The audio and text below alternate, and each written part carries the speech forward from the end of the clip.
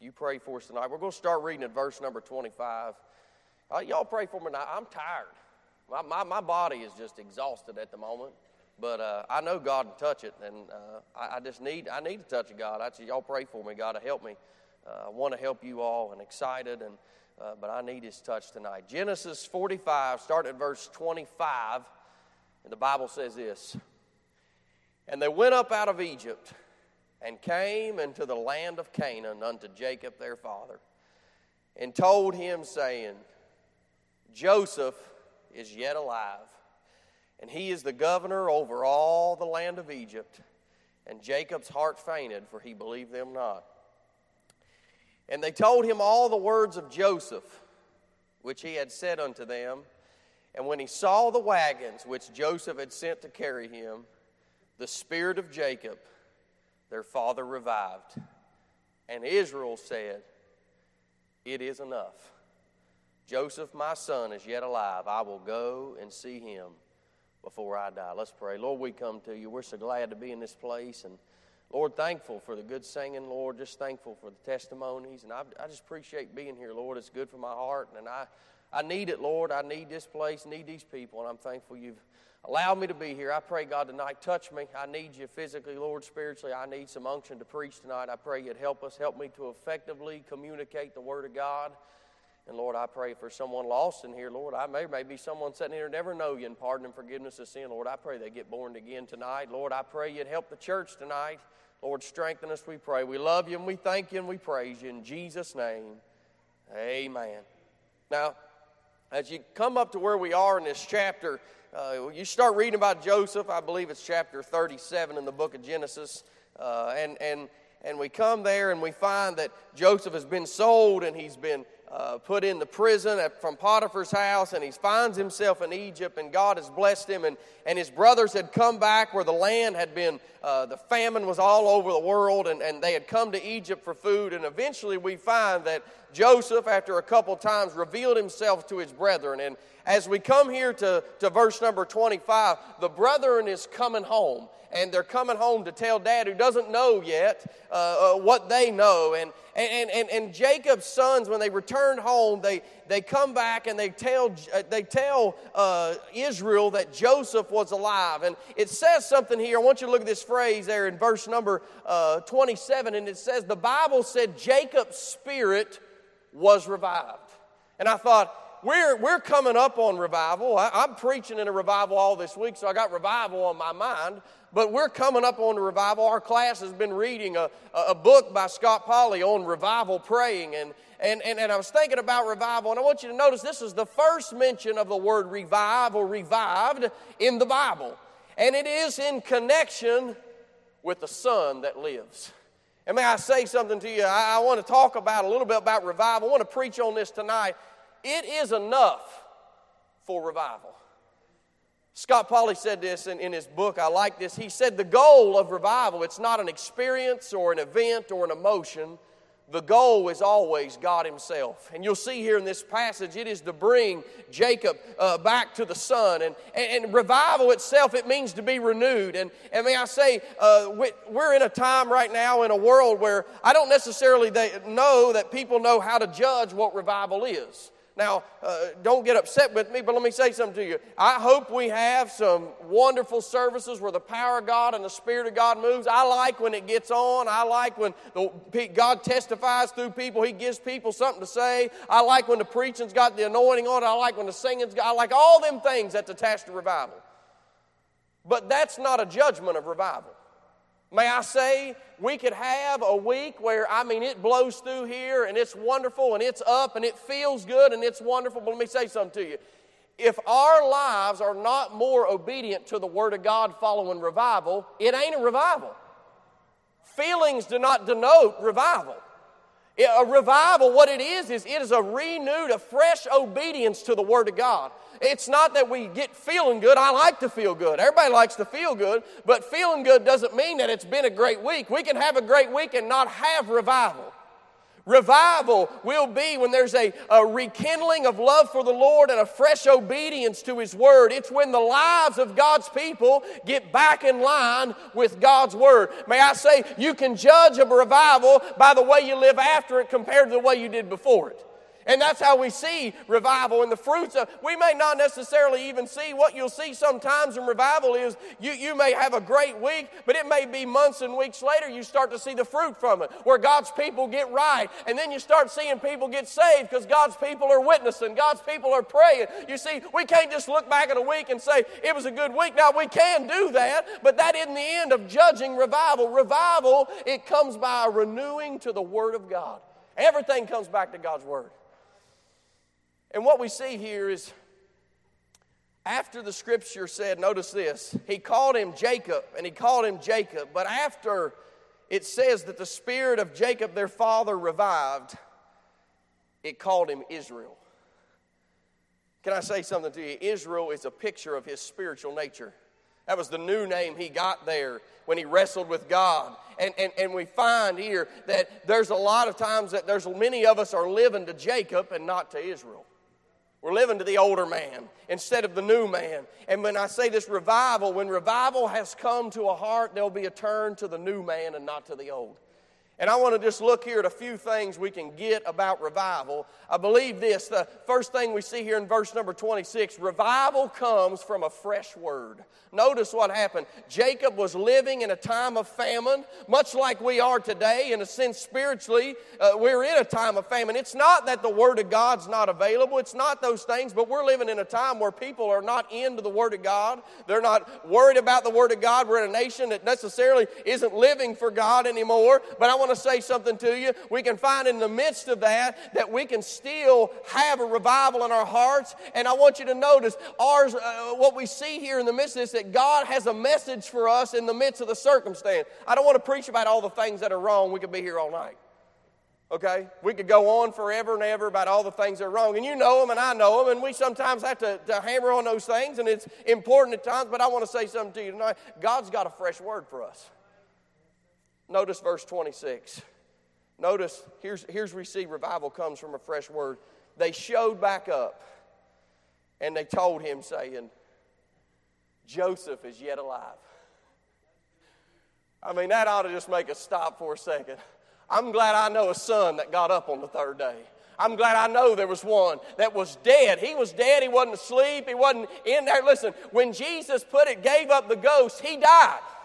Hey, you were right. You know what a grave for? It's for somebody that's dead. That's what he was. He was dead. He wasn't asleep. He wasn't in a comatose state. He died, and 3 days later, he got up again. And we see here, they came back to Joseph, and they said, Jacob, listen, Jacob, he's alive. He's alive. He is alive. Can I say something to you? You know what a spark of revival is? A word that the Son still lives, that the Son still risen, that the Son of God, hey, listen, has rose up from the grave. Matthew 28:6 says, He is not here, for He is risen as He said. Come see the place where the Lord lay. Luke 24:5, why seek ye the living from among the dead? Acts 2:24, whom God hath raised up, having loosed the pains of death, because it was not possible that He should be holden of it. John 14:19, because I live, ye shall live also.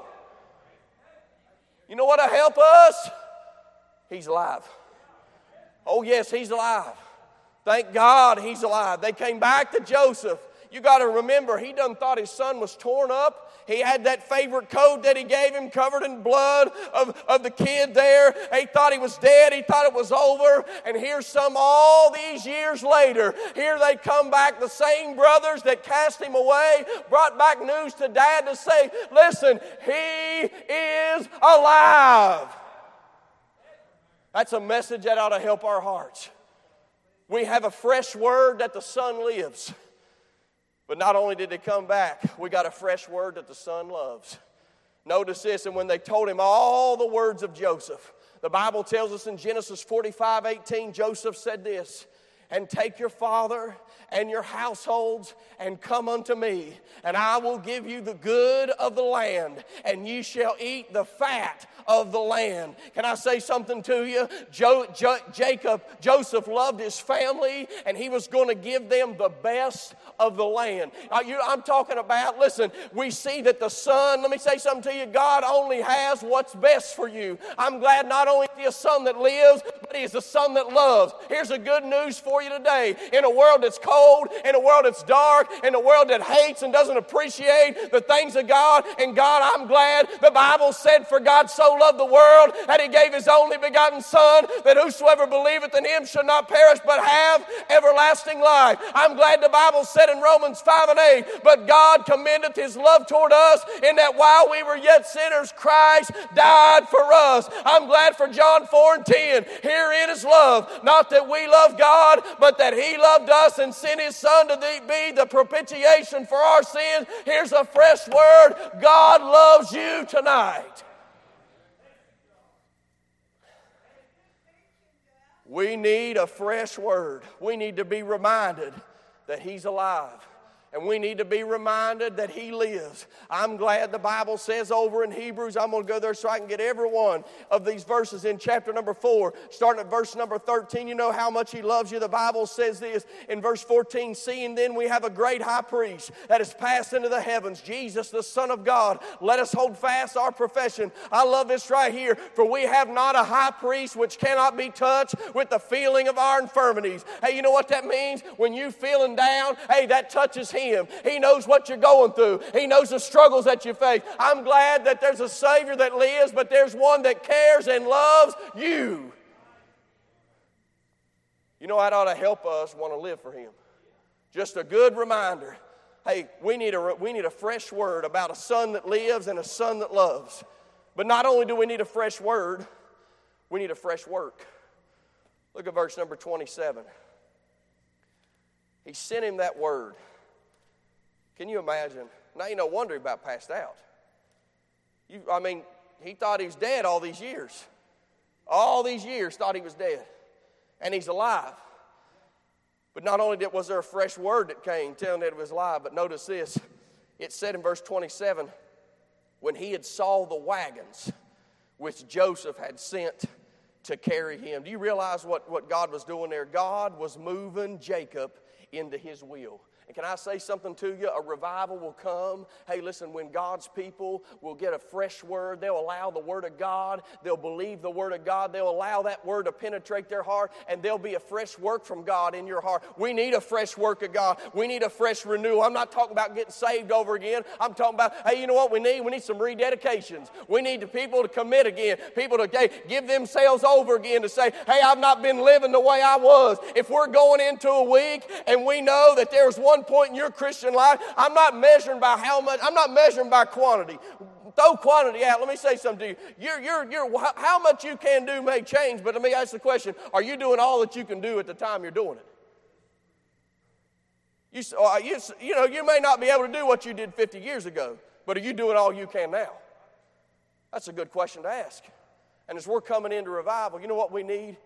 We need a fresh work in our hearts. He not only heard, but he saw Joseph's hand at work. I'm glad when we can see the hand of God moving. I'm glad we can see him work in our lives. We need to be reminded of the things he's done. But in the days that we're living in, what will bring revival is a fresh work of God in your heart. I want you to notice what he said. We need a fresh work of the Son's power. Notice what he said when he come back. Not only did he say that he's alive, but he said he is governor over all the land of Egypt. You know what this spoke of? It spoke of that Joseph was not only living, but Joseph had all power. Joseph had the power. I'm glad the Bible tells us over in Matthew 28:18, Jesus said this, and Jesus came and spake unto them. The living, risen Savior said this, saying, all power is given unto me in heaven and in earth. May I say, he has power to, hey, we can have revival. He has the power to do it, hey, if we want revival. We'll need a fresh work. I'm glad he's got the power to do this. 1 John 1:9 says this, if we confess our sins, he is faithful, and look at this word, just.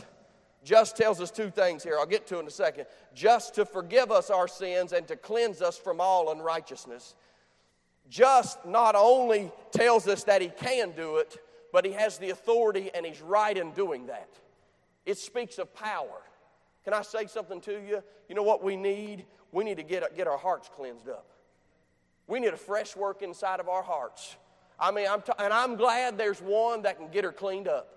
I'm talking about, listen, hey, my standing is as good as it'll ever be, Tom. It can't change. I'm as saved as I'm ever going to be. But my state oftentimes get in a bad place, get in a place that ought not be. But I'm glad there's one. The Bible said, my little children, I ask that you sin not. The Bible, let me say something. The grace of God will never teach you to sin. People's messed up their doctrine when they think that the grace of God gives you a license to live how you want to. But the Bible said the grace of God that bringeth salvation hath appeared to all men, teaching us that denying ungodliness and worldly lust, and we should live soberly, righteously, godly in this present world. May I say something to you? We got a Savior that can give us a fresh work, a clean heart, a renewed spirit. I'm talking about we can have revival. There's a fresh work of the Son's power. And then there's a fresh work of the Son's provision. Notice what it says in verse 23, what Joseph sent to Jacob. And to his father he sent after this manner: 10 asses laden with the good things of Egypt, 10 she-asses laden with corn and bread and meat for his father by the way. He not only sent him a ride. Hey, I got a ride coming. Thank God. I'll never forget, I heard Alan Stewart preach on that one time. He said, I've got a ride. Bless God, I got a ride coming. I'm looking forward to getting there. But I'm going to tell you something. You know what he did? Not only did he send him a ride, but he sent him every single thing he needed to get to the place God wanted him to be. May I say something to you? He will provide every single thing you and I need to live in the center of His will. He will not shortchange us. I believe it's over in 2 Peter that He tells us that He's given us all things. Listen, all things we need to live godly, all things we need to do the will of God. Can I say something to you? He said, I'll give it to you. Hey, you know what we need? We need a fresh work. We need to be reminded that the Son that lives can help us, will strengthen us, will empower us to live and do right. We can have revival. There's a fresh work of the Son's power, a fresh work of the Son's provision. I like these verses, 2 Corinthians 9 and 8. You want some proof text? The Bible says this: and God is able to make all grace abound towards you, that ye have always having all sufficiency in all things may abound to every good work. You know what that means is, whatever the job requires, He'll have the tools in the belt. That's what that's saying. Every time. Everything that you need. I'm glad God don't work this way. He could if He wanted to. But He always provides the need. But can you imagine, have you ever been out like working? I do this. I think I got everything ready to go to cut down a tree. I take that long walk across the creek. I go over there. And I forget bar and chain oil. And I'm like, man, I just hiked all the way over here. And you got to have it. God ain't never done that. He's never not had what He needed, and He'll never not supply what we need. You say, look at the days out here. Look at the news. Look at all these things. Let me say something to you. Just look at God. That'll help you. Just remember, we got a Savior that can provide. The Bible, that's what the Word of God, Ephesians 3 and 20. Now unto Him that is able to do exceedingly, abundantly, above all that we ask or think, according to the power that worketh in us. You know what that says? You think, well, we need this and we need that. God says, I can go far above that. You think we want to see God do this? We want to see these things happen. God said, I can go far above what you can think. That's how powerful I am. We need to be reminded. Jude 24, now unto Him that is able to keep you from falling and to present you faultless before the presence of His glory with exceeding joy. I'm glad He goes with us. Philippians 4:19, but my God shall supply all your need according to His riches and glory by Christ Jesus. Let me say, this church right here, listen to me, we ought not wonder if God can provide. And you say, well, inflation's eggs are $7, $8. I'm glad I don't eat many eggs. It'd probably be cheaper to start buying chickens. I'll just be honest. I'd eat them before I'd get the eggs, be the problem. But I think at all-time high, Stock market up and down, retirements going up and down, political turmoil, governments are corrupt people in governments. You wonder what all we're going to do. And in the midst of all of that, I'm so glad. In the midst of all of that, we got a Savior that can meet our needs. And you know what? Here's where we ought to look back to. Look back to that parking lot we don't use very much up there right now. That I believe, the way I understand it, was one of the last things done and chosen to do. It was not an accident, by the way. Nobody else knew what this thing was going to be, that it was even going to come.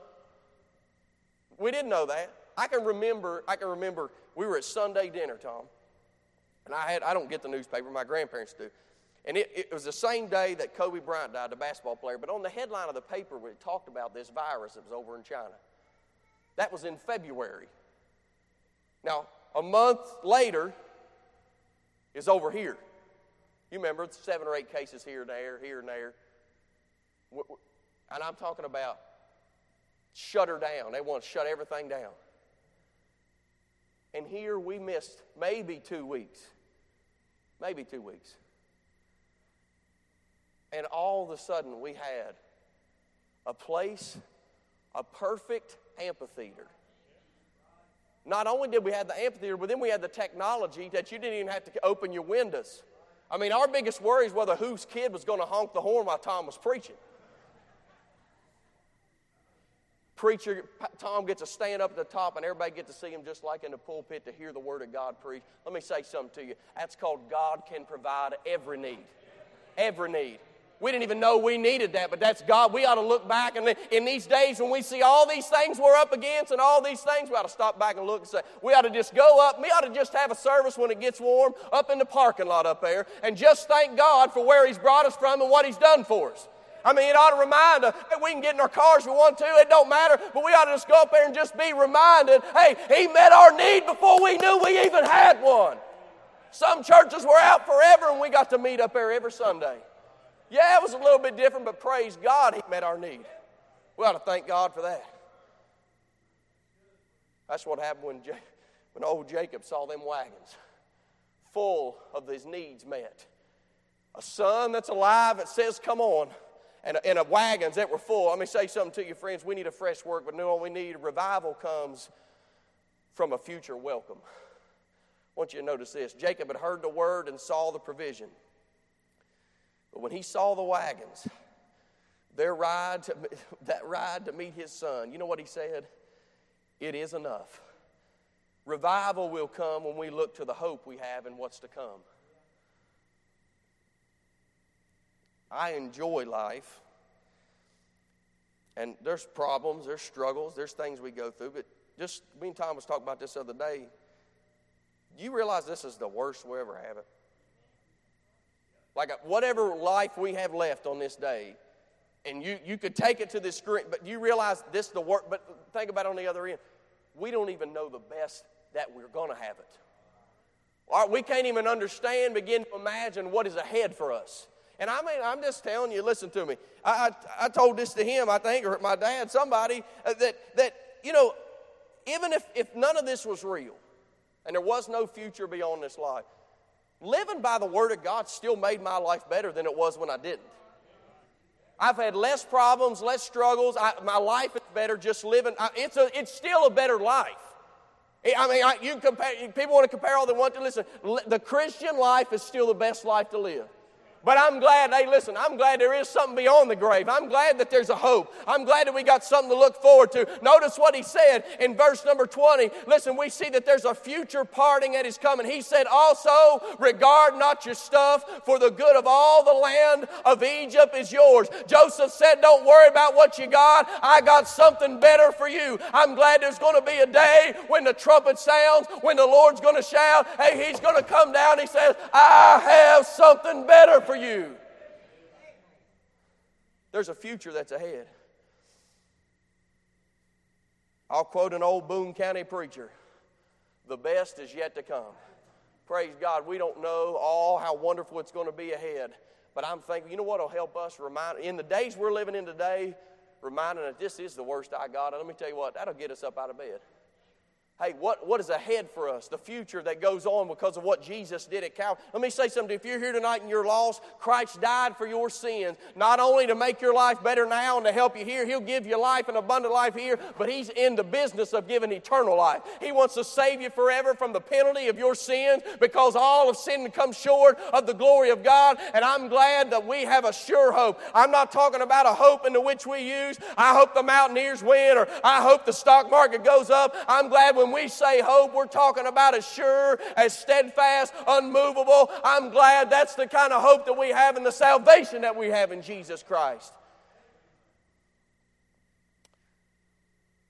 Thank God for this. Notice this. Jacob got to enjoy all that the son had. The Bible says in Romans 8:17, and if children, then heirs, heirs of God, and joint heirs with Christ. He got all the best of the land. So leave out all that behind. He said, I got better for you. And he got all of that because of the Son.